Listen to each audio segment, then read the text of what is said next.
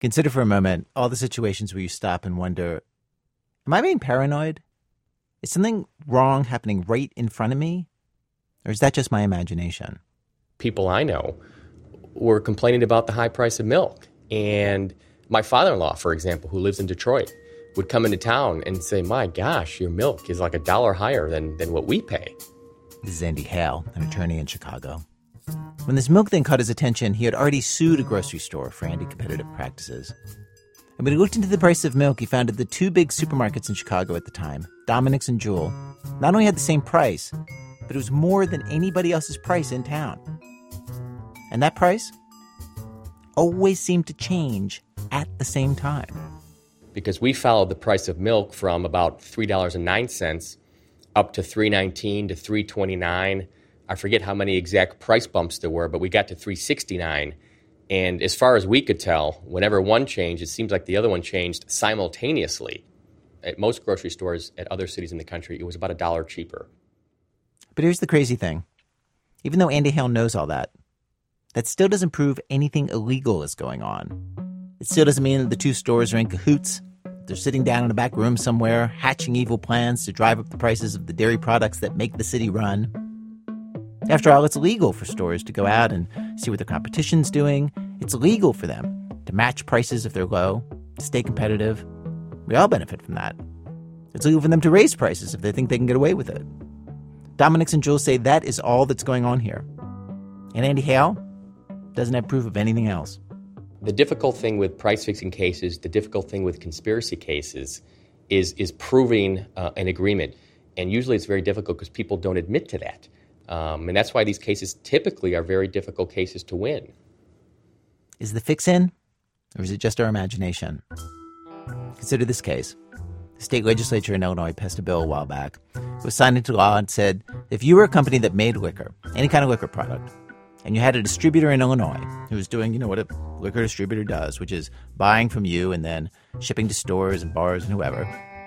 If you decided at some point you wanted to switch to a different distributor, somebody whose service was better, somebody more reliable, whatever, this all said that unless a special board ruled that you had a good reason to switch, and the reasons had to be really, really good, you were not allowed to switch. You getting this? This is basically a law that stopped you from freely choosing who you wanted to do business with. And who was the main force behind the creation of this law? Cindy Canary, the head of the Illinois Campaign for Political Reform, will tell you the answer. And be forewarned, it may sound suspicious. It was a man named Bill Wirtz. And his job? He owns the largest liquor distributorship in the state. What was the rationale that they had for this bill when it was debated? Well, what they lobbied on in the legislature was they took the tack that if manufacturers could go wherever they wanted, all of these liquor distributor jobs would go to foreigners. They would all go overseas. But wait a second. I know, it's crazy. If they're distributing liquor in Illinois, then that would pretty much mean that these are trucks that are delivering alcohol I know. in the state of Illinois, right? I know, but the big pitch was we were going to lose all these jobs. The Federal Trade Commission examined the bill, concluded that there was no evidence of any need for it, and that in fact it would protect liquor distributors like Bill Wirtz from normal market forces, and would probably increase alcohol prices besides. Cindy Canary says that a year before the bill passed, legislators used to point to this bill as an example of the kinds of special interest proposals they were protecting us from every day, proposals they said that could never actually get to be real laws. I was on a panel out in the suburbs with a number of other panelists, including some members of the Illinois legislature. And one state senator said to me, he said, now, you campaign finance people, you always make such a big deal about quid pro quo and graft. You always say there's something there. He goes, and I'll give you an example, there's nothing there. This Wirtz bill, it'll never pass. If it passes, I'll take everyone in this room out to dinner. There were at least 70 people in the room. We've yet to take him up on his invitation. And that legislator, he voted against it, I presume. No, he voted for it. Wait.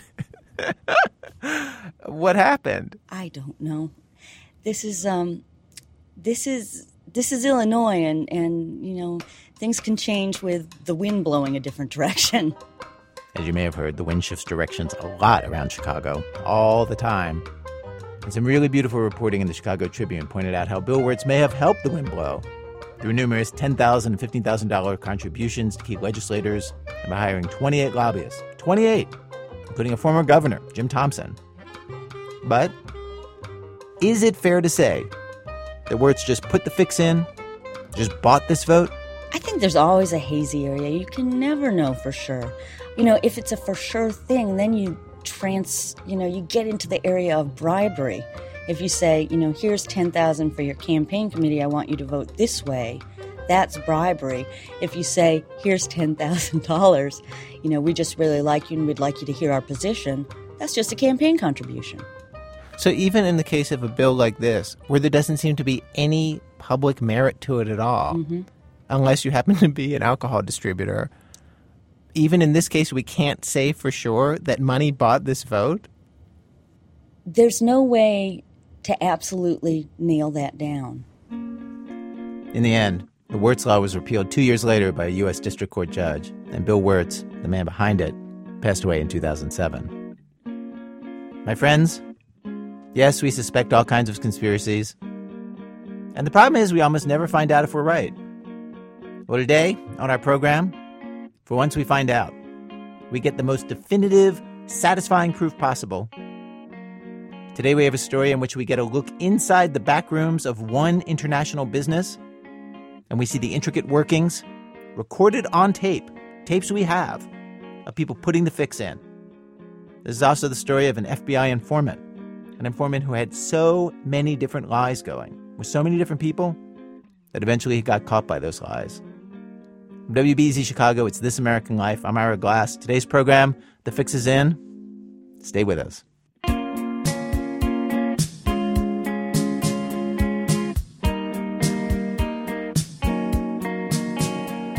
Act 1. This is the story of the fix being in on a global scale. 5 companies from Japan, Korea, and the United States, including a company called ADM, Archer Daniels Midland, based in Decatur, Illinois, a company that donates aggressively to both political parties, a company whose chairman has been close to a number of presidents and senators, a company that has the fix in so thoroughly that you, I, all of us are ADM consumers, and we don't even have any choice about it. I mean, literally, if you walk into an American kitchen and start taking away all the things that have ADM ingredients in them, pretty soon you're not going to be able to make dinner. Kurt Eichenwald covered the fix at ADM for the New York Times and then consolidated his reporting into a rather gripping account of what happened at ADM, a book called The Informant. They're in Kellogg's Corn Flakes, they're in waffles, they're in Gerber cereals, they're in popsicles, they're in pepperoni, they're in pudding. They sell an additive that goes into laundry detergent. There isn't a single laundry detergent that doesn't have citric acid in it. The same product is found in every form of soft drink that's available on the market. So if you have a Coke, you have a Pepsi, you're dealing with ADM in a couple of different for a couple of different ingredients.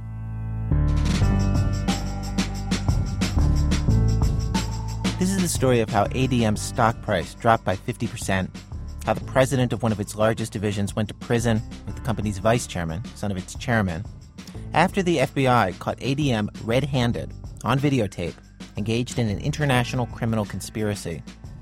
The FBI's key witness was an informant inside ADM, an informant who helped the FBI record what are probably the most remarkable videotapes ever made of an American corporation right in the middle of committing a crime.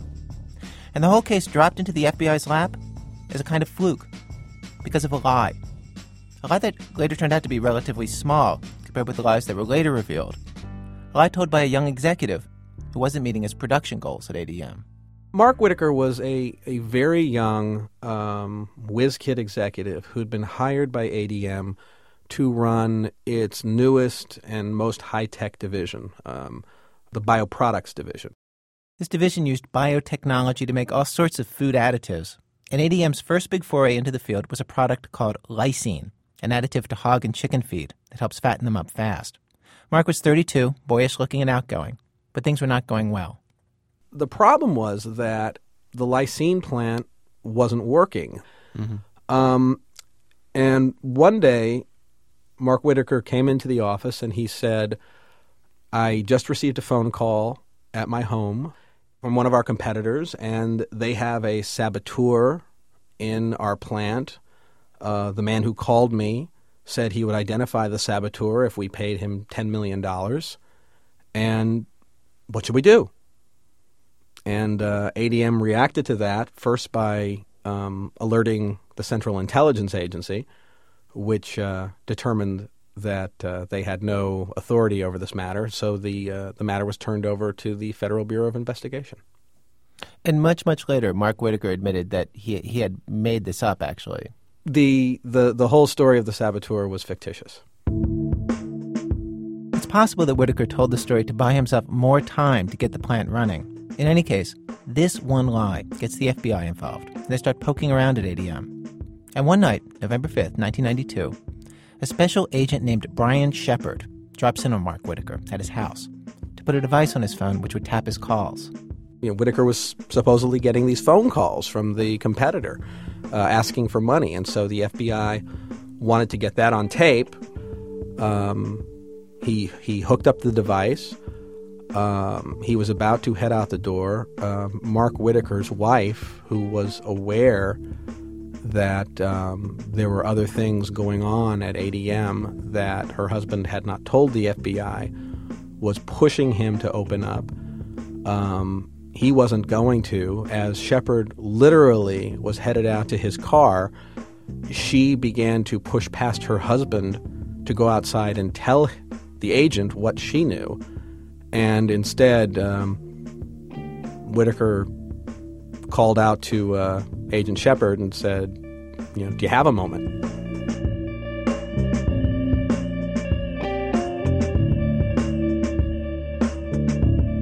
So he stops the agent, and he tells the agent, what? Well, he and Shepard go into Shepard's car, and they're sitting there, and he, after dancing around the topic for some time, he tells Shepard, I have been working with ADM to fix worldwide prices of lysine. And it's not just lysine. We fix prices in a number of products. What Whitaker was telling Shepard that night was ADM is in a massive conspiracy with all of its competitors in this market to rip off its customers. At one level, this is a completely foolhardy thing to say to a federal agent. And if you ask Mark Whitaker today about why he did it, he'll tell you that he felt boxed in, that his wife would have told them anyway, or that the FBI would figure out that something was going on by listening to his phone calls.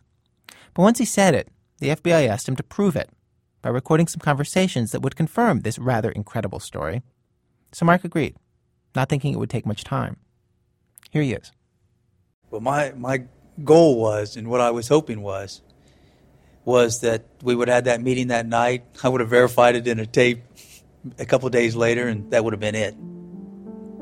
I would have never dreamed it would have been almost 3 years of helping them.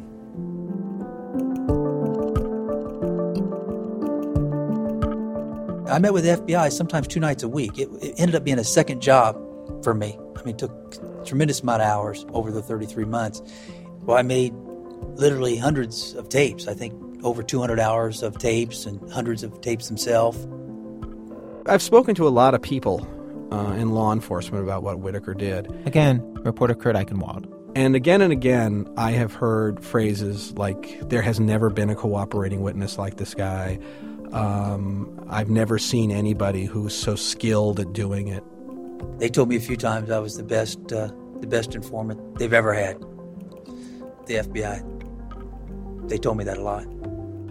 He was a cooperating witness on a scale like there has never been seen. I mean, this was an individual at the highest reaches of a Fortune 500 company who was walking around wired all the time.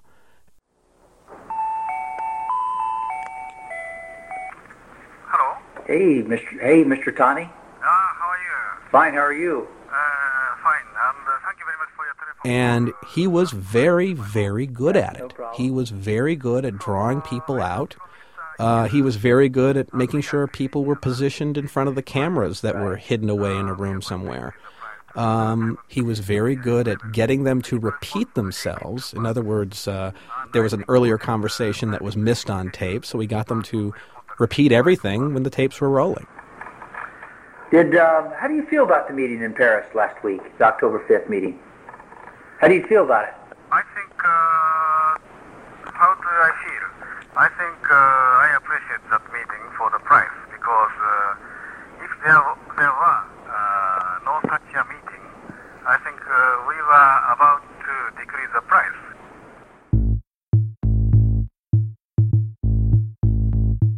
Bob Herndon was one of the two FBI agents who worked most closely with Mark Whitaker.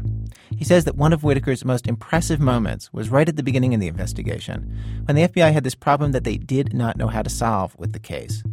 They knew that the 5 companies that make glycine were meeting. There were 2 from Korea, 2 from Japan, and ADM. But the companies always met overseas, outside the reach of U.S. law enforcement, in countries where the FBI was not allowed to set up secret cameras and videotape them. So, how to get them to meet in the U.S.? Here's Agent Herndon. We would have these debriefing sessions about once a week. And this particular one, in July of 1993... By the way, one sign that you have testified in a federal trial, you remember the dates of everything. In July of 1993, that night, myself and Brian Shepard, the other agent I worked with on this case, were kind of hitting him hard about, well, Mark, what suggestions can you come up with? How can we get this next meeting between all of the competitors in the United States? And it was Mark Whitaker himself who suggested golf. And so they think about it. Hawaii has great golf courses. Again, reporter Kurt Eichenwald. And so they tell Whitaker to dangle the prospect of a golf game on a stellar course in Hawaii to the Japanese competitors as a means of enticing them to come to the United States. Hello? Hello? Yes. Mr. Mamoto. Yes, speaking. Is it Mark speaking? Well, we were listening to the call while the call was going on. And That's quite all right. So, Mark Whitaker asked Mr. Mamoto to think about coming to the United States for the next lysine meeting. I think that our next meeting, since you guys hosted the Vancouver meeting, I think ABM should host the next meeting, don't you think? yeah, that's fine. And maybe we host it in Maui. Maui? The lysine, have the lysine meeting, the group meeting like we had last time in Vancouver, the group lysine meeting, to have it in Maui, Hawaii. Maui, Hawaii is still United States. Now, of course, Whitaker knows exactly what the man means. What's wrong with still in the United States? He knows what it means. But rather than letting it drop, he says, well, what does that mean, still in the United States? Because he wants it on tape. Yeah, but what's that mean, still the United States? Still United States means the United States is very severe for the control of antitrust activity, Well, there's your bingo moment. The man just stated, still in the United States means that the United States is very severe for the control of antitrust activities. That statement there, Agent Bob Herndon. Mamoto's explanation about the laws of the United States, became a very key statement in the prosecution of him and his company. That statement showed that the competitors knew what they were doing was violating the law of the United States. And as soon as he gets that on tape, Whitaker moves on, goes back to trying to lure him. His next big phrase is, well, Hawaii next to an 18-hole golf course. He's not going to let it go. Yeah, but you think in a hotel in Hawaii next to an 18-hole golf course? Maui is very convenient for us, but I don't know. So, if your company judge, no problem, maybe I will consult with the legal department.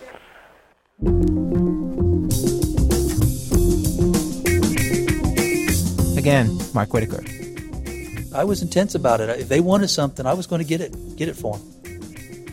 Would you psych up before one of these meetings? Would you have a thing, you tell yourself, all right, I'm going to do this, I'm going to do this, I'm going to do this, here's the way I'm going to play this off. Would you go through that in your head? I would mentally go over every detail. And they would tell me 3 or 4 things they needed in particular, and I didn't have to write them down, and I would make sure in each one of those meetings that I hit all 3 or 4 of those things in every single meeting. I was obsessed with it.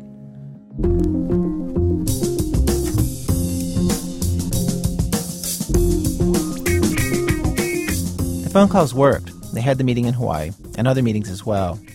For one get-together in Atlanta, a tape recorder that was concealed inside Whitaker's briefcase wasn't working.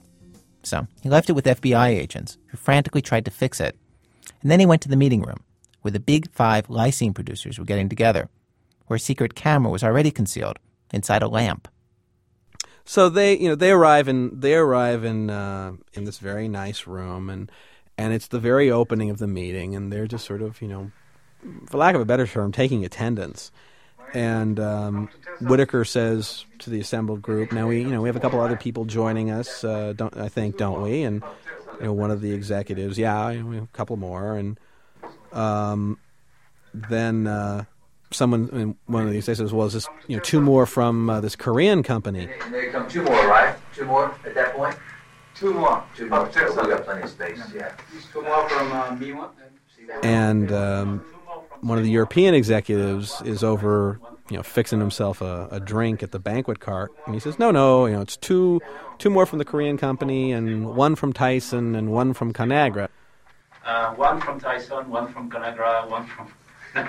Now this is, I guess price-fixing humor. Tyson and Conagra are the customers who are among those who are being cheated, and so one of the Japanese executives jumps in with his own joke. He looks straight at Whitaker and says, "1 from FBI." and 1 from FBI. Which, in fact, is exactly what Whitaker was. Now, as all this is going on in the other room, the FBI at that moment has successfully fixed the briefcase recorder. And so they need to get it back to him. So they're, the conspirators are laughing about FBI, FTC. There's a knock at the door, and one of the Japanese executives looks up and says, "Yes, FTC?" Yes. FTC? And Whitaker walks over and opens the door, and no, it wasn't the FTC, it was the FBI. Yes. Okay.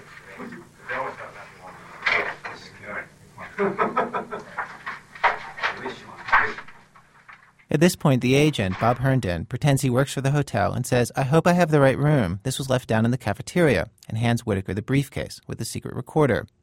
When they said that, did your heart just sink?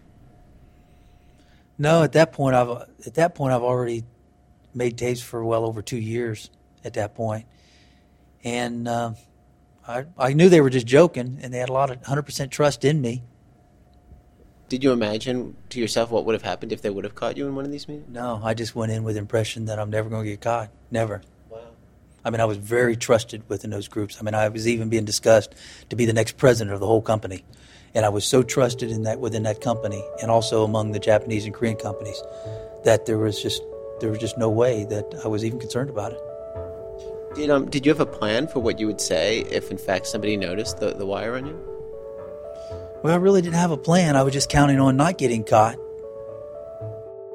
I told writer Kurt Eichenwald, who spent years getting to know Mark Whitaker, how surprised I was when Whitaker told me he never considered the possibility that he'd be caught. I wasn't sure if he was telling me the truth.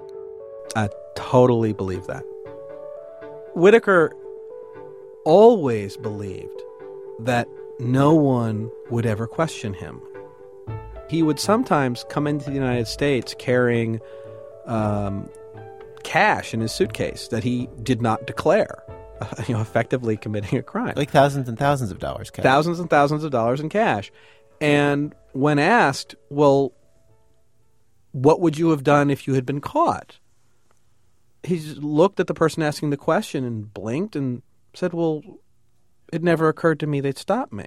Why would they? I'm a respectable-looking guy. I wear a suit. I'm an executive. Why would they ever stop me? And that's the kind of attitude. He just always believes that he's got control of the situation. And in the end, that's also the trait that led him to become completely undone. Yeah, but it's also one of the traits that made him such a good witness. Absolutely. On these tapes, the other men at the price-fixing meetings also seem to have remarkable faith that they won't get caught. What's striking is not how nervous they all seem as they set up an international criminal conspiracy, but how at ease. When people come to deliver lunch, they do not even bother to hide the chart that they've made, dividing the world market among themselves. If anything, they make world domination seem profoundly banal. In a typical tape, the scene is a Marriott Hotel conference room in Irvine, California. Half-eaten breakfast rolls on the table, hotel coffee cooling in the air conditioning. There's an easel, one of those big corporate presentation notepads. And, can't take over the world without, magic markers. 87.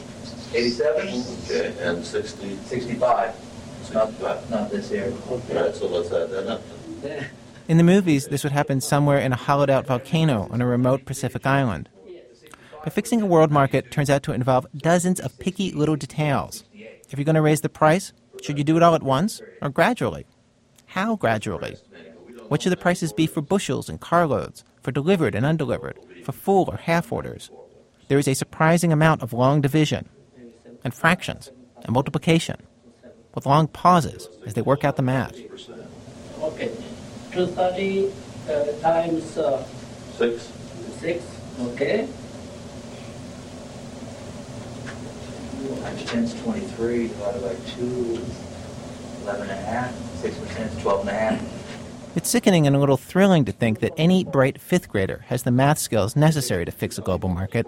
If any young people listening to the radio right now have ever asked the eternal question, when in real life will I ever use long division? Now you know when. While committing crimes. There is one point in this conspiracy where these conspirators sit and they're ready to fix the Canadian market, and they do so by flipping open the paper, the newspaper, checking the exchange rate for that day, running a quick calculation, saying, okay, here's the price in Canada, and moving on. And they literally fixed a $100 million market in 2 minutes.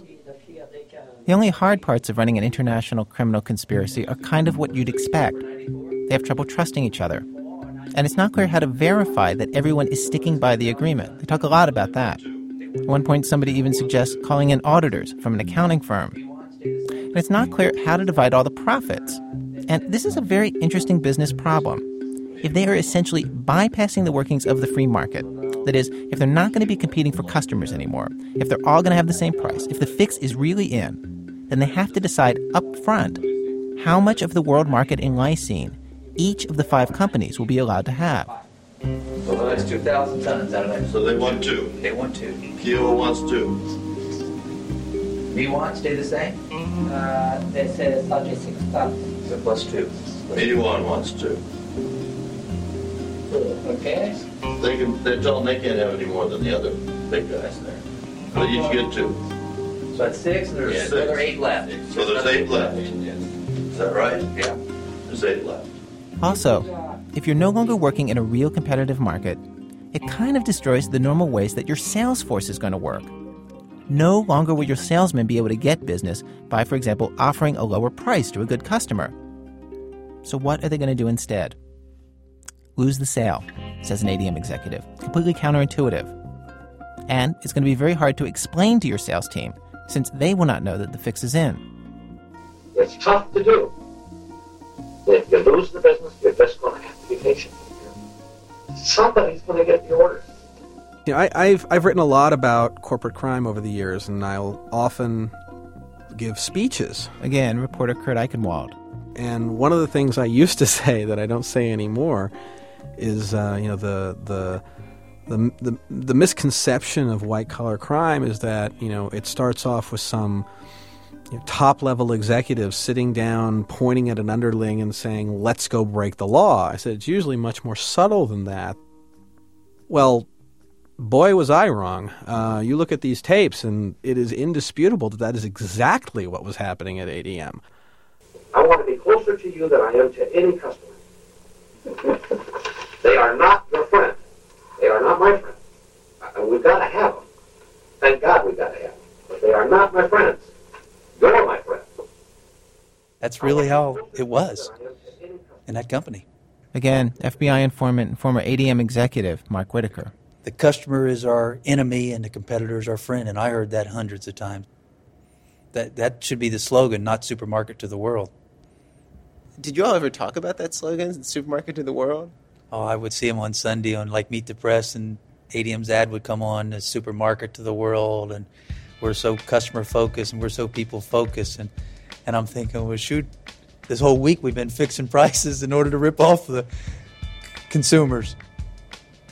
I mean, we're not the supermarket to the world. We were the super criminals of the world is what we were.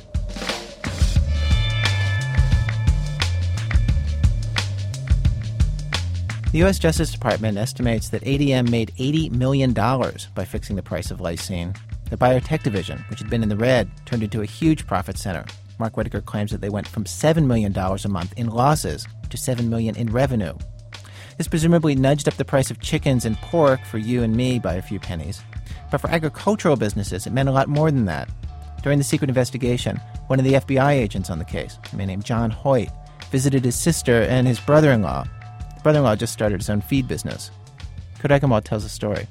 As a farmer, he was always dependent on the banks and the weather and a lot of things beyond his control. And he had decided to try and take control of his life. And this agent is sitting there after dinner with his brother-in-law, and they're just looking up at the stars.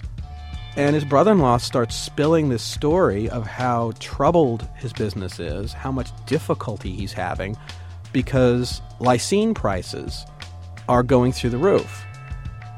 And he doesn't know how he's going to keep the business going.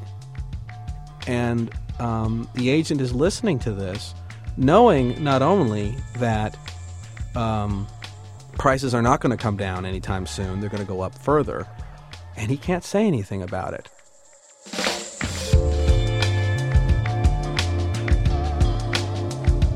Well, coming up after the break, what happens when the person who is lying to everyone so he can help the FBI turns out to be lying to the FBI as well, lying in a big, big way.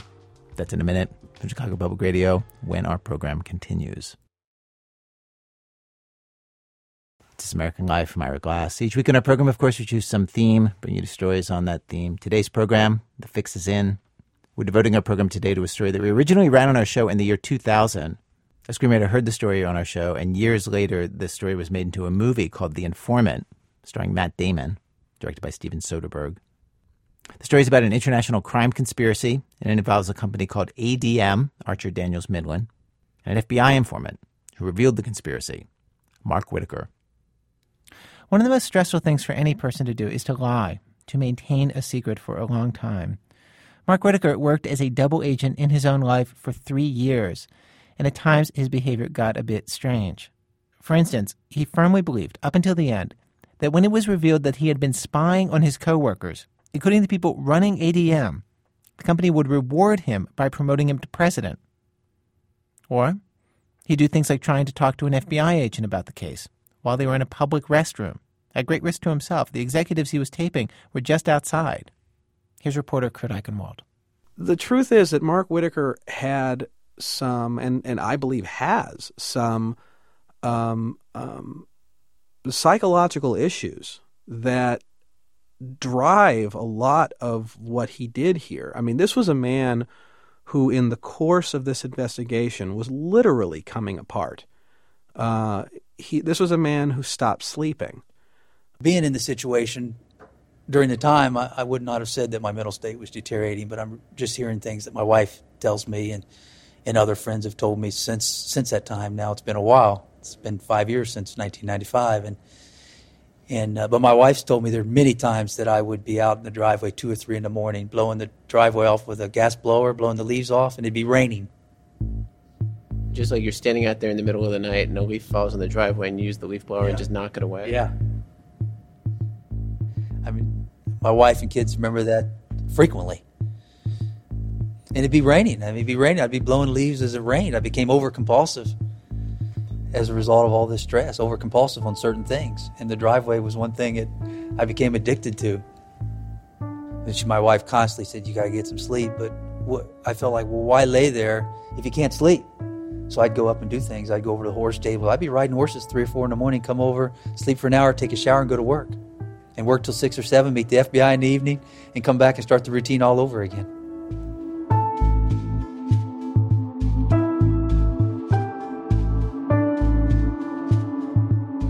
But before all this, were you especially close to any of these guys who you were working with? No, not at all. None of them. I mean, I was close with a lot of people within the company, but not the ones that were the targets of this investigation.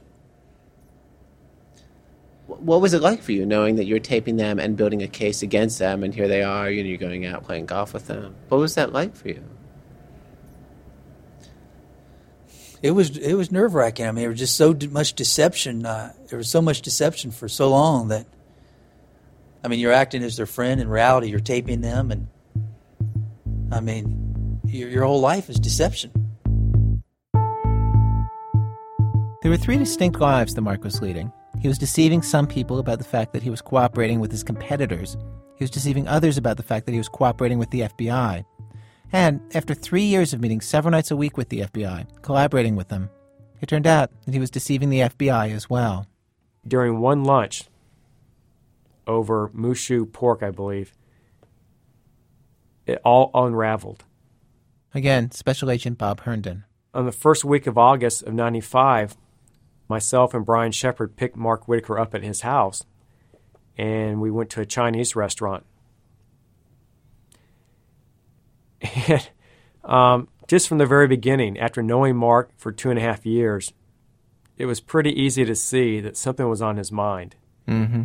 He wanted to tell us something. In fact, he started out the conversation by saying, "My attorney does not want me to tell you this, but I need to tell you something." Well, right there, I said, "Mark, time out. You're not going to tell us anything your attorney does not want you to tell us." Reporter Kurt Eichenwald. But Whitaker can't stop himself. And while they're at lunch, Whitaker finally begins to spill his story. He starts talking about giving us examples. He starts saying, is this a crime? For example, he starts talking about employees taking pens and pencils from the company. Yeah. And they tell him, this is not a big deal. Don't worry about it. And Whitaker says, well, suppose an executive used a corporate airplane for personal use. Well, the agents tell him, maybe some tax implications, but it's not really a major problem. And Whitaker says, well, let me give you one more. It's like, okay. Well, what if the activity involved was kickbacks to corporate executives? At that point in time, I said, Mark, what is it that you want to tell us? What is on your mind? And then after asking that question, he says, well, I need to tell you guys something. And he starts to tell us about his embezzlement of $500,000 from ADM.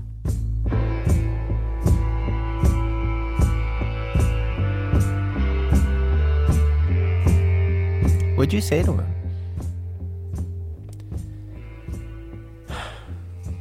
Why? Why didn't you tell us before? What is wrong with you? What were you thinking? And is this it? Is there anything else? Are there any other skeletons in your closet? Did you take any more than just $500,000? Is this it? And he swore up and down that $500,000 was it. And that turned out not to be truthful over time. No. It turned out that he embezzled over $9 million.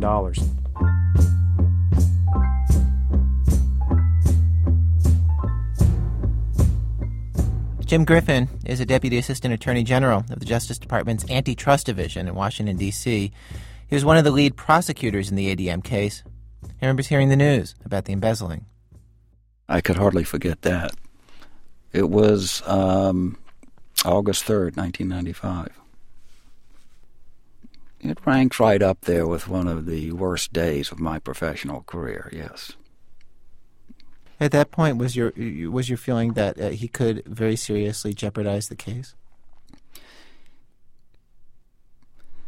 It's not a happy day when you hear that the cooperating witness you anticipated relying on telling the story to a jury and describing the events leading up to and captured on tape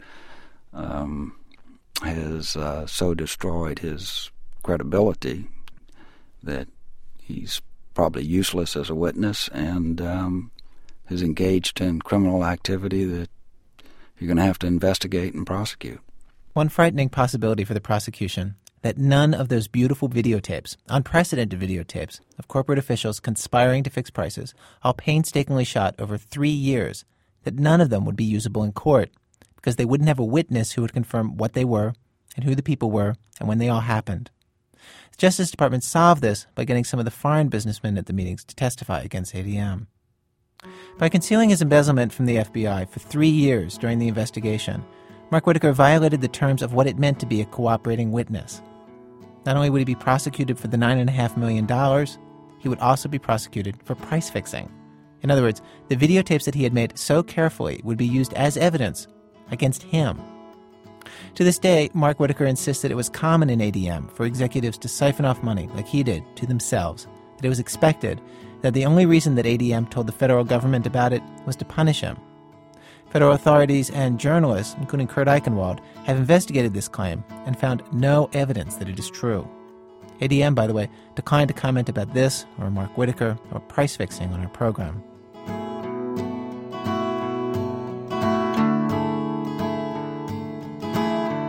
Whitaker spiraled downward. He revealed all sorts of damaging information about his case to reporters. He claimed he was abducted by kidnappers. He wrote fake letters and faxes to all sorts of people. He tried to kill himself. He undermined his own attorney, Jim Epstein. At one point, Epstein flew to the Justice Department in Washington, D.C. The government had great evidence to convict Whitaker if they decided to use it. Epstein wanted to convince them to offer Whitaker a plea bargain deal, a guilty plea in exchange for a shorter sentence. Kurt Eichenwald.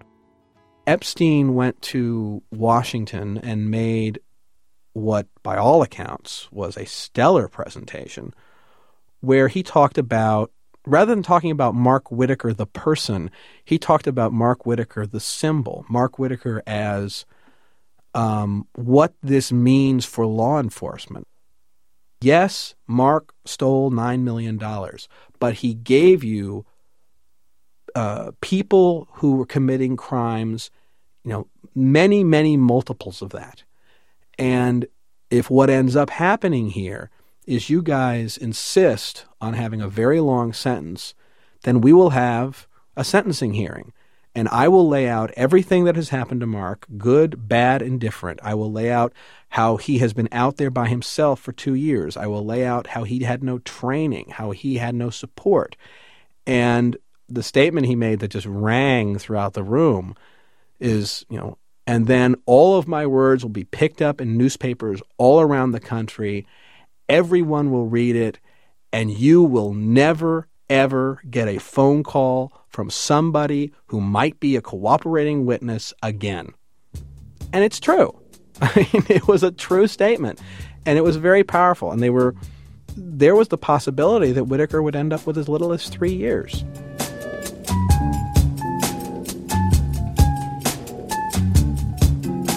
Epstein was very happy about this, but when he presented it to Whitaker, Whitaker reacted to that by deciding, if this person wants me to plead guilty, essentially he decided that Epstein must be part of the government conspiracy to get him.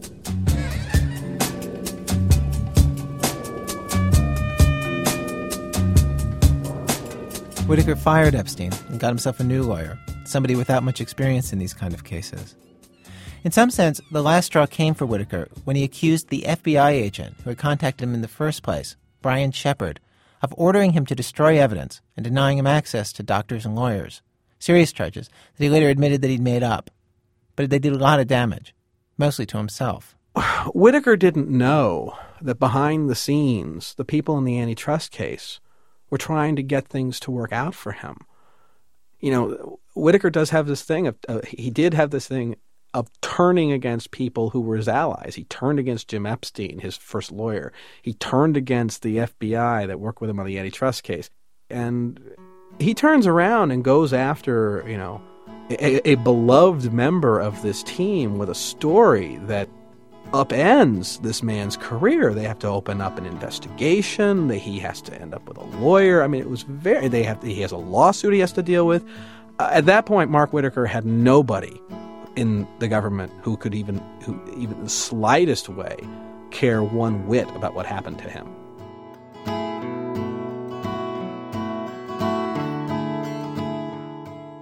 In the end, Whitaker was sentenced to 10.5 years. The ADM executives, convicted of price fixing, only had to serve sentences of 2 years. A government appeal may now boost that to 3. ADM paid a fine of $100 million, a fine 10 times bigger than any previous antitrust fine. It was a landmark case. It changed how the Antitrust Division and the entire Justice Department, frankly, viewed business conduct. This is Jim Muchnick, one of the federal prosecutors in the case. In the sense that when I started in the Antitrust Division in 1991, antitrust prosecutions were more white glove in orientation. For example, it was virtually unheard of to conduct search warrants, to use tape-recorded evidence, to engage in confrontational interviewing, meaning that unannounced drop-in interviews by agents and attorneys of suspected price fixers just didn't happen. It's interesting to think to what degree that change in law enforcement is due to Mark Whitaker. I don't think any of the people still in the division would like to admit it, how much he's meant to antitrust enforcement. But if you're asking me, he was it. He totally changed the antitrust enforcement policy. What a flawed vessel for doing good he turned out to be. Yes, he did. ADM didn't exactly lead the antitrust division to tackle more cases. There were 85 cases filed the following year, and just 66 the year after that. But half of those cases were international ones, like ADM's. The investigations were more aggressive. To give you a sense of just how quickly the fines grew, ADM was the largest fine ever back in 1995. By 2000, it was only the 5th largest. Antitrust prosecutions netted over $1 billion in fines in just those 4 years, half of that from just one case. A $500 million penalty to Hoffman LaRoche for fixing prices in vitamins. Do you ever wonder why they're so expensive? And to get at the question that I think we all wonder about when we hear about these kinds of cases, here's a little talk that I had with Special Agent Herndon. How typical do you think this is? Well, strictly speaking from what the evidence of the case showed us, it appears to me that this is more typical than we realize. Yeah. You know, we saw how casual these business executives were in dealing with one another. We used to joke at one point in the case that if you saw a group of middle-aged white males with gray hair getting together in a hotel room during the middle of the day, no good can come from that. So when you're in the grocery store, do you think about this stuff? I do now. I didn't just look at the products in the supermarket with suspicion. I looked at everything that's on sale everywhere. Writer Kurt Eichenwald. It went through my head when I was driving. It went through my head when I was going to sleep. It went through my head when I was walking down through the grocery store. It went through my head when I opened my refrigerator. I used to look at the ingredients labels on, the Hellmann's mayonnaise and see where the ingredients were from ADM. There is no way to watch these tapes and to listen to these tapes and not wonder. Oh, this is an official agenda for the meeting? Everything we are doing today is legal, but just Am I right now being a victim of a criminal conspiracy? And to this day, I don't know the answer to that question.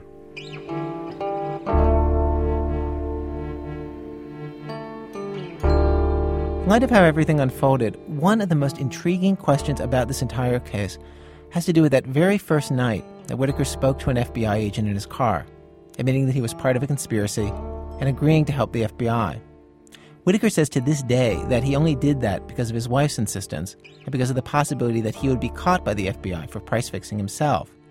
But maybe, just maybe, he agreed to cooperate with the FBI because he suddenly realized that they were snooping around and they might discover that he was embezzling. Kurt Eichenwald. if you think about it, he knew the entire saboteur story, the thing that had gotten the FBI there, was a fake. He knew he had made it up and that they weren't going to be able to find any evidence that this, in fact, was occurring. He knew that if anybody started scratching the surface of him, which would certainly be what would happen, since he had just lied to federal agents in telling them this story, that it would not take very long, that there was the potential they would start finding all of these embezzlements he'd engaged in. He's like, you're looking at the saboteur? Wait, look over here at price fixing. And the FBI looked over there. I've often thought about that. FBI agent Bob Herndon. And I think my conclusion now is, in an ironic twist, that it was the embezzlement scheme that forced him to cooperate with the FBI and that led to all of the convictions in the price-fixing investigation. So it's something good that came out of something bad, really. Yeah, exactly. That's not unusual. In my line of work, it often takes a crook to catch a crook. It's just that in this case, we thought we had the exception, that he was going to turn out to be doing the right thing for all of the right reasons. It's like the FBI. Well, we're going to say you're a hero for what you did right, but you did right because you were so well at deceiving. But the same way, we're going to smack you down and give you a 10.5-year sentence for what you did wrong.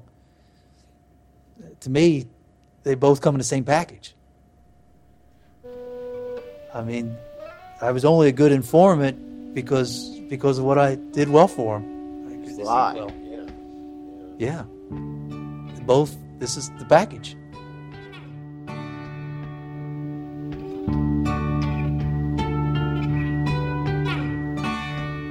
In the end, one of the most surprising facts about this case is that it ever happened at all. It was pure accident that the FBI stumbled upon it. It was luck that they found a guy who was simultaneously well-connected, skilled at gathering evidence, and willing to become a cooperating witness before any lawyer had a chance to tell him not to. Today, Mark Whitaker says that the only reason that he continued taping people after the first week or two was that he thought that if he didn't, the FBI would get enough evidence without him to throw him in prison, which Agent Herndon admits today isn't true. The FBI's case would have probably fallen apart without him. Mark Whitaker was simply the only person in a position to gather the evidence that we needed to prove what was going on. I asked Mark Whitaker about this during our interview at a minimum security federal prison in Edgefield, South Carolina.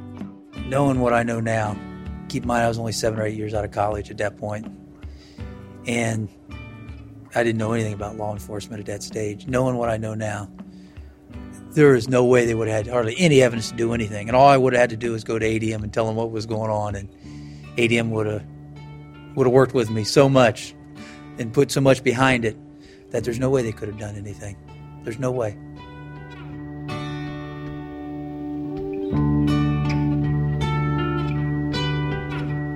I definitely regret my part of it because, to me, my family's more important than solving the price-fixing problems of the world, and therefore I wish I just would have left and been with my family instead of being sent in here as a result of working on a big price-fixing case. You did good by accident. Yeah, by accident. Purely by accident. Believe me. Thank you so much. And with that, the guards took Mark Whitaker away to dinner. He looks good, by the way. He's tan, slim, runs every day. His wife and kids visit every weekend. Prison suits him.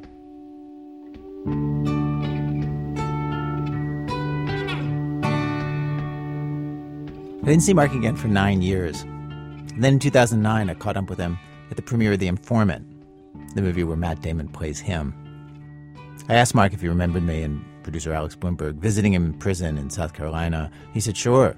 He said it was September 10th, 2000, which I don't know if that's right or not. He told me he liked the film, and people sitting near him heard him laughing all the way through the film. Mark now says that a lot of what he did back in those days was a result of bipolar disorder. He's on meds. He told me all about them. I sure did a lot of crazy stuff back then, he told me.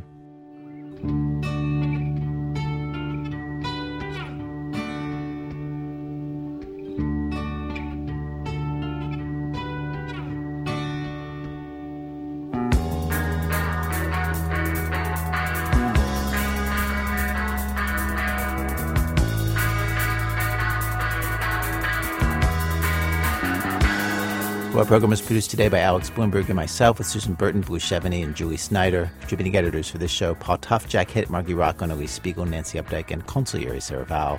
Our technical director is Matt Tierney. Production help from Emmanuel Jochi and Lyra Smith. Special thanks today to John Kimbrough, Larry Josephson, Bill and Jeff Munchnick, Kirkland and Ellis, and Sarah Koenig for alerting us to a dry cleaning conspiracy. Our website, thisamericanlife.org. This American Life is delivered to public radio stations by PRX, the Public Radio Exchange. Thanks, as always, to our program's co-founder, Mr. Troy Malatia, who is so mean when he describes This American Life staff this way. I mean, you're acting as their friend. In reality, you're taping them. And, I mean, your whole life is deception. I'm Ira Glass. Back next week with more stories of This American Life. I'm all lost in the supermarket. I can no longer shop happily.